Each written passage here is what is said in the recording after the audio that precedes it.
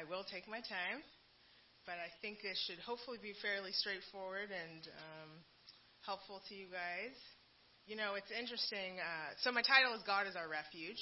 We're going to be looking actually at a lot of different scriptures, and we're going to be making some interesting conclusions based on this. But the reason this message came about, I always like to give a little context as to how I think about these things. But there's a song, and I won't sing it for you because that's not my specialty. There's a song by Fred Hammond. It's called God is My Refuge. I encourage you to go listen to it. It's actually great, and it's the live version. Go listen to that one.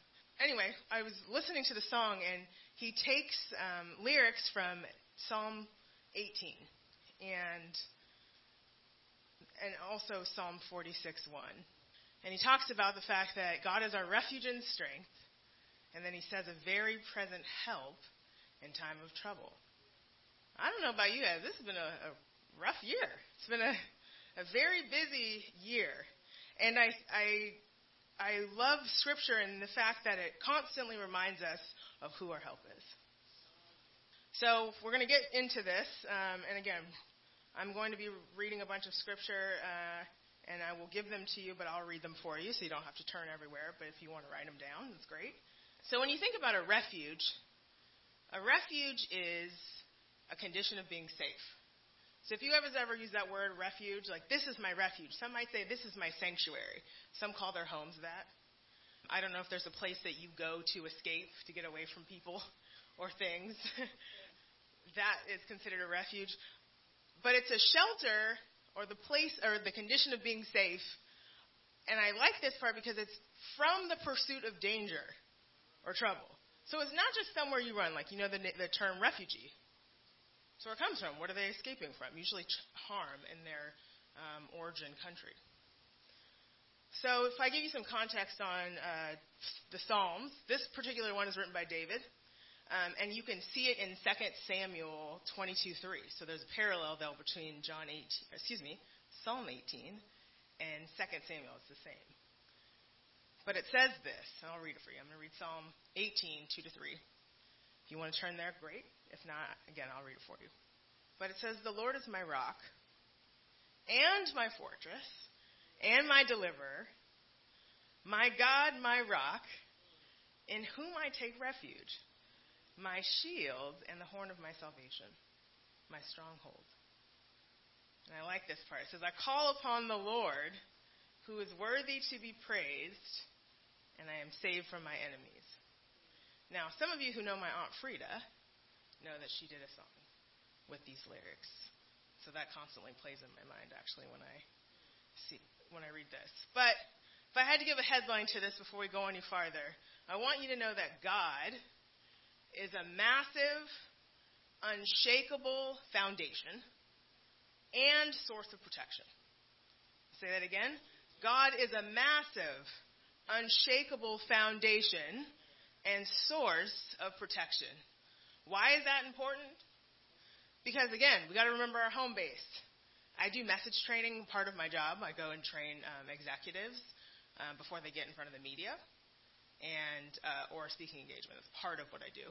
So anyway, I did one this week with the CTO and the chief people officer of a company.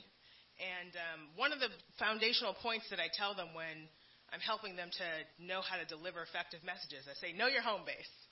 And that basically means know your 3 key messages, right? Like know a couple of things. And so when we just think about our home base, we know that God is it. There's no other sort of place we should run or hide to where we should go to him.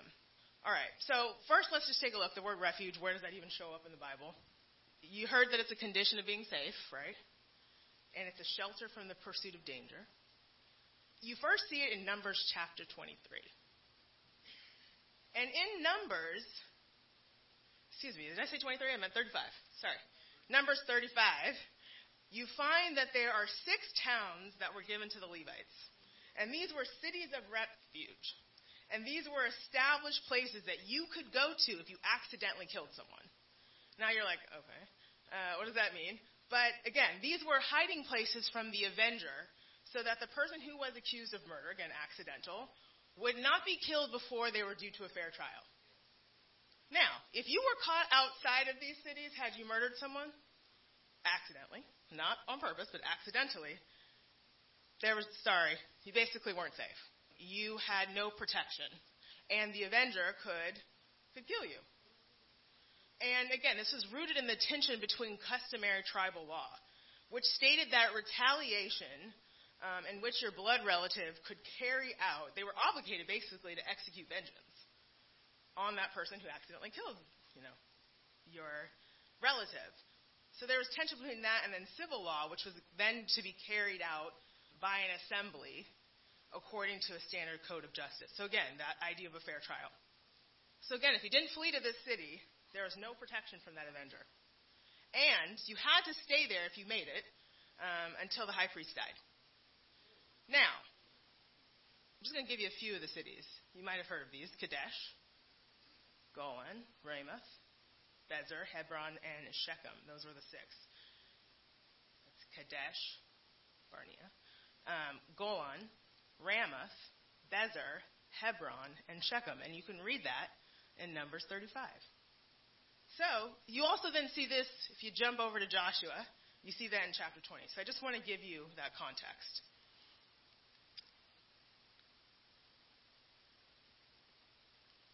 Again, we're talking about refuge.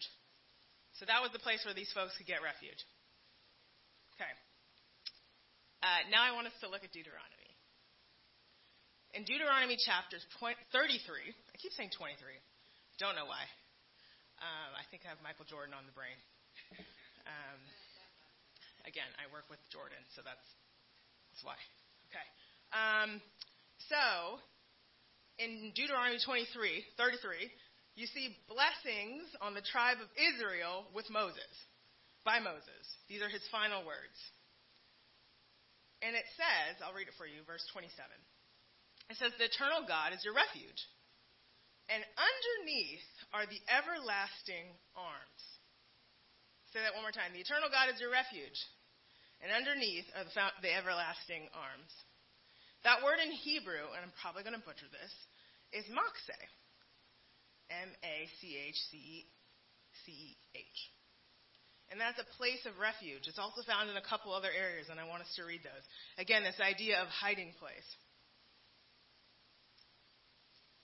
And I want us to take a look at how we transition from cities of refuge, where folks go, to God being our refuge. It said the eternal God, right, is your refuge, right, in 33. Deuteronomy 33, you see that shift. We're now talking about this blessing on the tribes of Israel. You now see the fact that they're saying God is actually that place for you. So Psalm 14:6 says, "You would shame the plans of the poor, but the Lord is his refuge." Psalm 46:1 says, "God is our refuge and strength." I just sang this one. Well, didn't sing it, but read it to you. But it says, "A very present help in time of trouble." And I like the other two verses that come right after it. It says, "Therefore," and that word, for those of you that like to study, that connector word, I like that, goes back to looking at that verse before. But it says we won't fear because of that. Knowing that God is our present help in trouble, we're not going to fear. Though the earth should change. Now think about that. This was talking about natural disasters here. If you read that whole psalm, there were real natural disasters that the earth shouldn't change, right? And it says, "And though the mountains slip into the heart of the sea," again, there were real natural disasters happening, "though its waters roar and foam."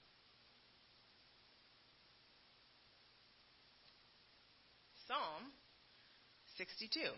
Again, a lot of places in the Psalms you see God being considered a refuge, a source of strength in time of trouble, the hiding place, and the protector of God's people.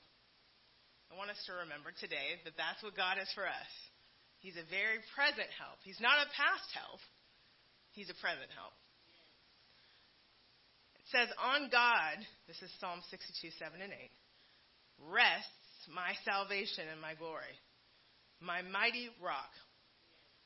If you have your Bible, underline that word rock. My refuge is God, because we're going to circle back to that.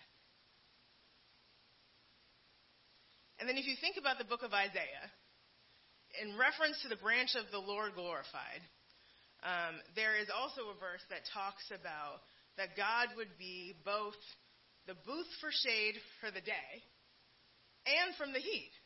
So that protector, not only is he a protector from harm, he's a protector from, again, the heat, the shade. And then it also says that he's a refuge and a shelter from the storm and the rain. So God being all of those characteristics for us. If you think about rain as a metaphor, have you ever heard the phrase, when it rains, it pours? And if you don't know what that means, that essentially means that when you have something going on, it could be good or bad, it tends to be followed by 15 other things within the same time period. So that could be a good or a bad situation, depending on what it is, right? You could have too much crop, right? So that's great, in abundance, but then you got to figure out who's going to pull it all together. You might have too much money. Where are you going to put it? Or you might have too many problems. Your car seems to be the main issue, right? And it just won't act right. When it rains, it pours. Okay. Then there's this other word, also Hebrew, but it also means a shelter covering, but it's manok. M-A-N-O-C, and I might be pronouncing this wrong. But we see that in where it was in 2 Samuel 22:3, where it references that verse I originally read to you guys, in Psalm 18, where it said that the Lord is my rock and my fortress. This is where David is talking about, and is understood to summarize the testimony of his life in retrospect. And it states that David is being delivered from the hands of his enemies, and in particular Saul as well. So you see that in 2 Samuel chapter 22. See? Keep saying 23. My goodness, you guys.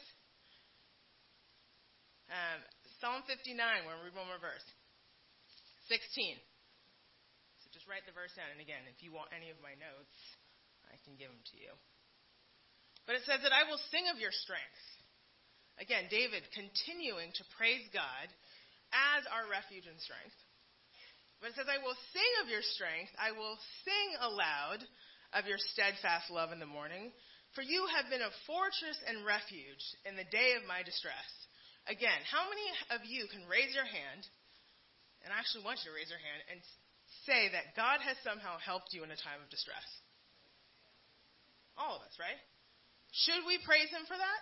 Yes. Should we praise him even if he hasn't? Yes.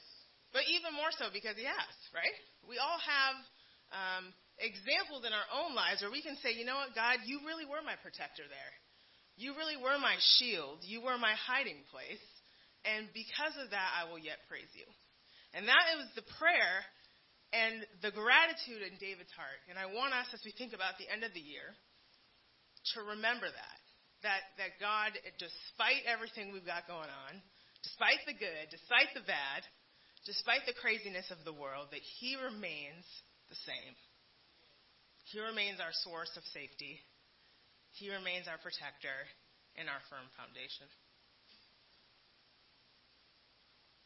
Okay, so again, we see that God is being considered and applied, this word refuge is applied to God for his people. He's a covering for his people. But I also want you to notice something else. There's another word. I'm going to read Psalm 18 for you one more time. It's the first thing that David calls out. Excuse me, I'm short of breath because of my sinuses. It says, the Lord is my rock. I want to focus on that word rock. I've actually never studied this like this or seen it like this, so I thank God for this new piece. But I titled this, the Lord is our refuge, or God is our refuge. But I almost want to add something that I didn't add, which is the Lord is our rock and refuge. And what I mean by that is that if you think about a rock, and I don't have one here, but you guys all know what they are. Did any of you guys used to throw rocks as kids? I don't know what it is about rocks that kids love to pick up and throw. It's just like a natural thing you just want to do. But what is the characteristics of a rock? If you pick it up, can you snap it in half really easily? Now, if you're, Samson or someone, yes, then you could probably do that and crush it with your hand if you're Superman, right? But we don't have that superpower. But if we were to look at a rock and hold it and try to break it, can you break it? No. What do you have to do to break it? Brute force. You know when people have to dig up cement? What do they use? A jackhammer. That thing is massive to try to drill into the fact that a rock is not broken by just your touch. And if we were to look at God as that rock, he's our solid foundation. So not only is he your refuge, your protector, but he's the rock. He is your firm foundation. So everything has to be rooted in him. It's tough. It's not easily broken. It's not easily malleable. That word means that you can kind of shape and form it like clay, right? You can't do that with a rock. In the book of Exodus, it talks about, and it will come about while my glory is passing, but I will put you in the cleft of the rock. That's what God says he's going to do for us. In the cleft of the rock and cover you with my hand. My favorite verse in Scripture is this next one, which is Deuteronomy 32, verse 4. This is one that I keep in the back of my mind. And it just says, he is the rock. His works are perfect. That means everything God does is right? And all his ways are justice, meaning everything he does is fair. A faithful God who does no wrong. Upright and just is he. So remembering who our home base is, right? God. Remembering that he's our refuge. He's our source of protection. And he's our firm foundation. Now, I love hearing about Brother Jerry and Sister Michelle's building efforts. And I'm going to apply a little analogy here, which you will see in Scripture, and we'll read that too. But what happens, and also I love HGTV. I think I'm showing now the fact that I'm growing up in age, I love a good home improvement show. Especially the Property Brothers. Just love them. But, so right now, I was watching an episode, and it's two twin brothers. They are building one of the brothers' new homes because he's about to get married. So it's going to be the home for him and his soon-to-be wife. And they bought this beautiful 1920s house in Los Angeles. It's gorgeous. However, they start to strip away, and what they want to do is, if you think about 1920 to today, it's going to need some upgrades. So they're in there, and they're trying to take a look at what they can salvage, right? Because, you want some of that 1920s charm. But as they start digging and lifting up the floors, they notice that there is an unleveled foundation. And what do you think they should do? A, keep building, or B, fix it? Fix it. That's right. Look at you guys are already builders. Let's go out and build something. Yes, they should fix it. Why? Because the second they put all that work into that house, if the foundation is not correct, what's going to happen? It's going to crumble. Now, it's in LA, which means you have extra protocol because we have earthquakes. So not only do they have to just fix it, they have to make sure it's earthquake-proof. So now they have to go through and they find that the whole foundation is a mess, and they have to spend an additional $50,000 just to fix the foundation. But that's the upfront cost. If we think about our base and our salvation and knowing who God is, he is that firm foundation. Anything else that we try to build our house on won't stand. And some of us have been trying to live off a broken foundation. And some of us have been trying to be our own refuge. And I'm guilty of that too sometimes, right? You're like, God, come on. I got it. But we have to, again, remember the home base. That he's the source of our strength. And he's our firm foundation. Psalm 40, verse 2 says that he set my feet on a rock. There's that word again. And it says, making my steps secure.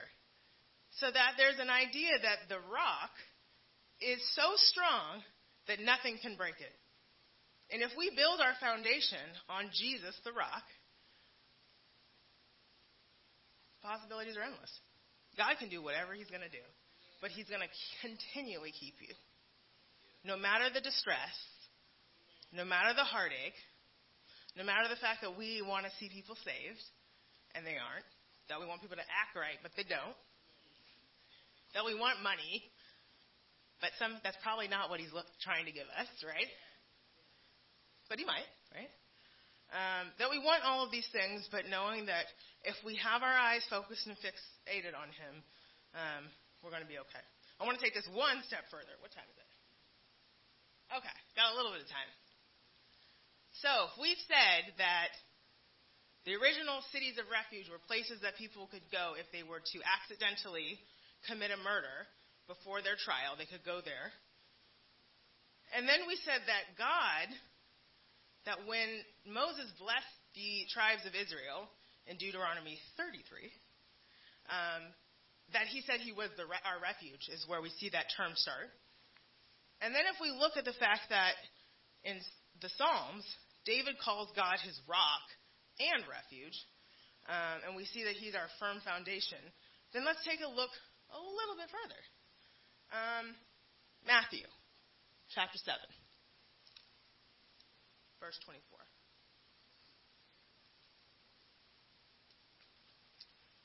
I'm going to give you the point.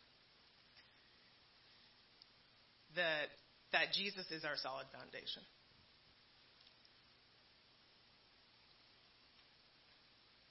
And Jesus said, let me just read it for you. This is Jesus talking.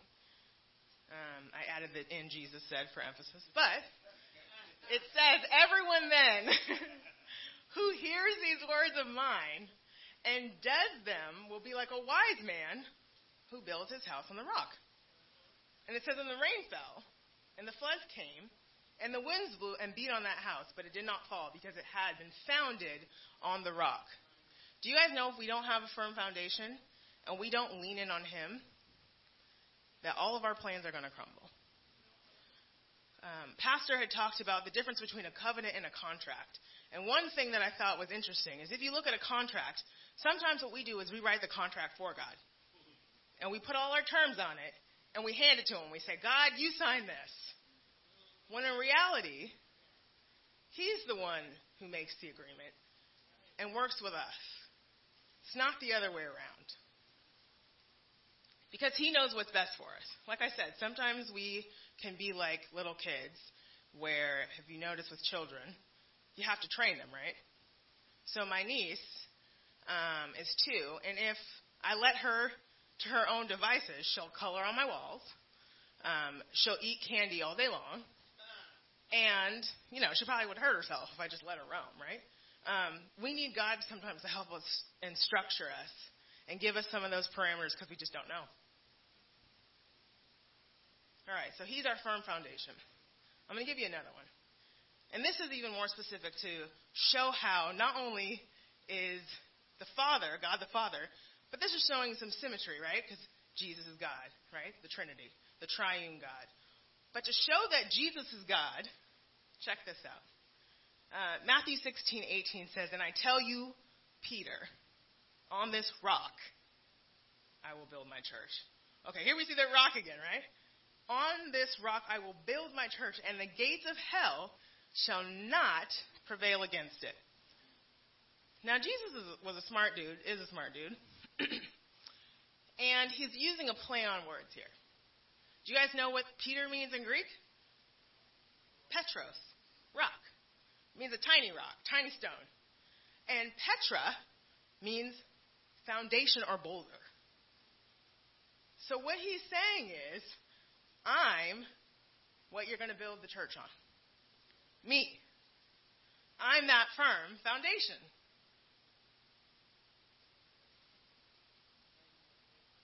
I'm it, right? And you can see that was just a very powerful statement. Let's keep going. So if we think about Jesus being our firm foundation, that's not the only place where we can sort of see that. But we see that in Acts chapter 4, that Peter had boldness, right? This is verses 11 and 12, but I'll paraphrase. But it just says that the stone that was rejected by you, this Jesus, is the stone that was rejected by you. So Jesus, again, being referenced as the stone or the rock. The builders, which has become the cornerstone. That Jesus is the cornerstone, the chief cornerstone. And then it says this, and there is salvation in no one else. So again, what have you been building on? What has been your foundation? Is it Jesus the rock? Or is it you? Is it this building? Is it something else?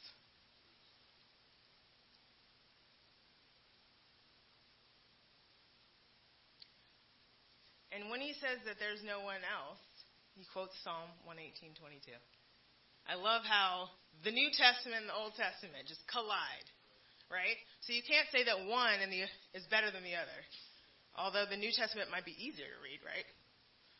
Always reference and always application that we can take from the Old. So then in Ephesians it says that you are no longer strangers and aliens. This is Ephesians 2:19 through 22.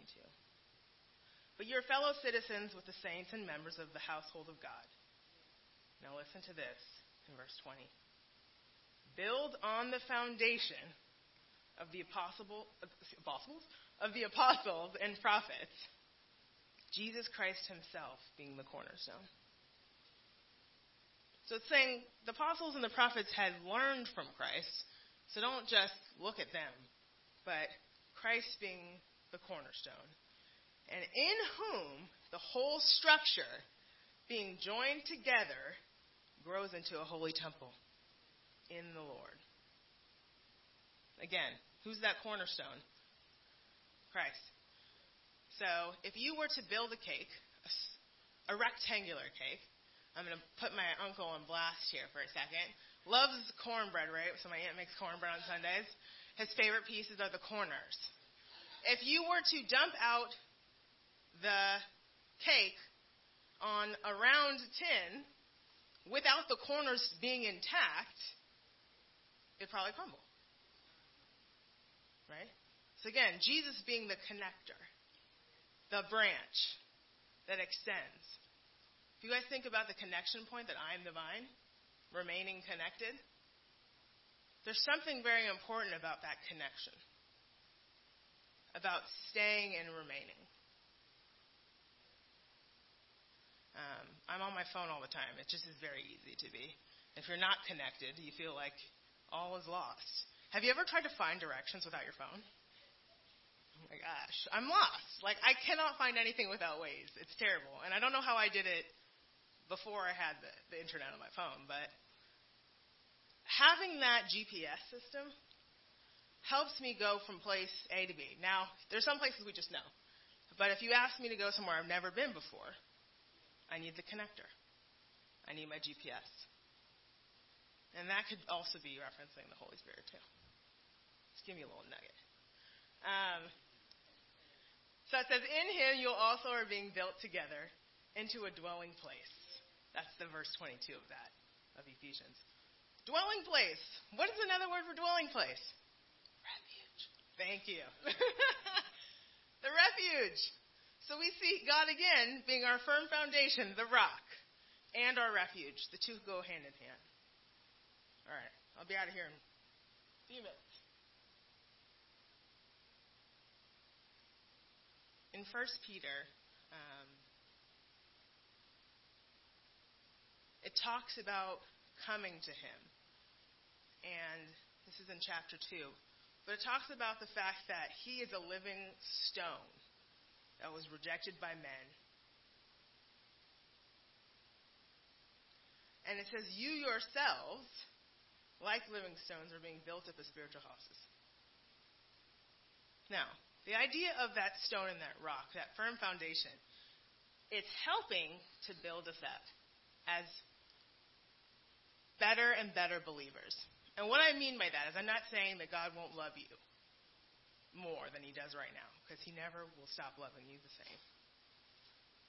But that foundation helps us grow into better believers. And what I mean by that is, again, is that we are being sanctified every day. Every day we're becoming and looking more and more like Jesus. And the goal there is that with him being our firm foundation, we can continue to grow.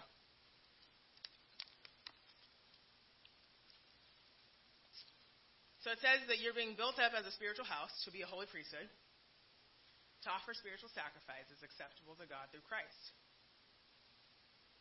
So then it says, for it stands in Scripture, behold, I am laying in Zion a stone, a cornerstone chosen and precious, and whoever believes in him will not be put to shame.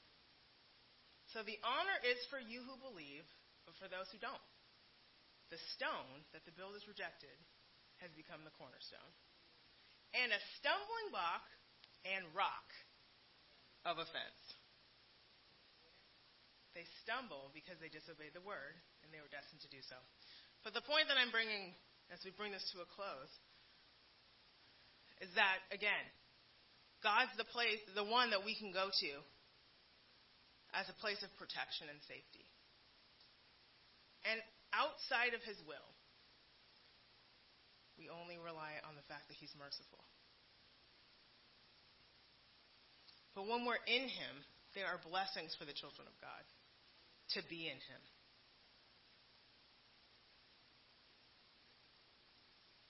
He's the head of our church, right? And I'm going to read one more verse, and then I'm going to give you some points to take away. It says in 1 Corinthians chapter 3, it says, according to the grace of God, this is verses 10 and 11, given to me, like a skilled master builder, I laid a foundation, and someone else is building upon it. Let each one take care how he builds on it, for no one can lay a foundation other than that which is laid, which is Jesus Christ. So what do we take from this, right? How do we take this and how do we apply this? Because I think sometimes it's hard for us to walk out these doors and know, God, I don't know how to use that message, but my prayer is that he would actually help us to uncover what that means for each one of us as we leave here. But I can give you a few things to think about. One, that there's joy in taking refuge in him. As we think about this Christmas season and what it really means, we know there's presents and it's great, and sometimes we can get bogged down by gift giving. But we remember that something miraculous happened during this time. That God came to save us, and he provided himself. Fully God and fully man, to save you and I, to be our connector. To connect us back to God. Because our foundation wasn't there. We had lost it. We had lost the connection. We had lost the foundation. And I'd argue we'd lost true refuge. So there's joy in that. Psalm 5:11 says, all you who take refuge in him be glad. So be joyful. There are blessings for those who take refuge in him. You can look at Psalm 2:12. And ultimately, there's salvation. Show the wonder of your love, you who save by your right hand those who take refuge in you. We know God has to do the drawing, but we know that there's salvation. He can do it. He can draw those that we know that aren't saved. And if you are saved and you've been feeling like, God, I'm not connected, my prayer for you is that you would take him as your refuge and you would remember the firm foundation. I love it in Revelation when God, I believe, was talking to the church at Ephesus. But he said, remember that which you used to do. Right? So implying that you did something right. And it says, go and do that. So God help us to remember, if we know him, what we used to do. And do it. And another thing is, he's our help in times of trouble. How many of you, and you don't have to raise your hand, right now really need God's help? You really need his covering. You really need his refuge. You need to know that he's there. That he's a present help in time of trouble. You need to know that. He is that help. In the Psalm, it verifies that in Psalm 46. And then remember that he is our firm foundation. You know the hymn that says, Christ the solid rock I stand? What's the next part? All other ground is sinking sand. He's your firm foundation. He's your cornerstone, and without him, we can't find true refuge. All right, so I'm just going to pray for us. And I want you to, again, just whatever it is that you can take from this message, And I don't know what that is. We know he's our source of comfort. We know he's the unshakable, massive foundation and our source of protection. So today in this place, God, I pray that you would help us to remember what you did, that we can't live off bread alone, but by every word, and we can't continue without the firm foundation, which is Jesus Christ.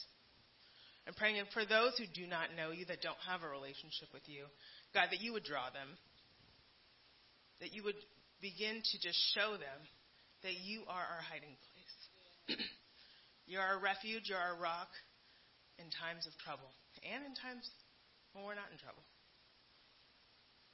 And our prayer is that you would transform us, continue to help us remember that you're the connector, that you're the one that changes, and that by dying on the cross for those that know you, that you took every sin and put it on yourself.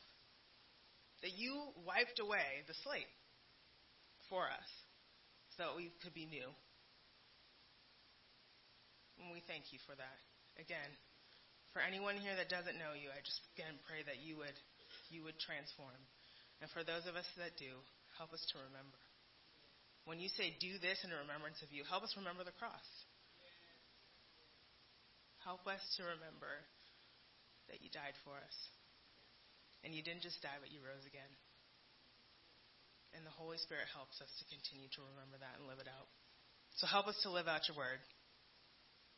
In your name we pray. Amen.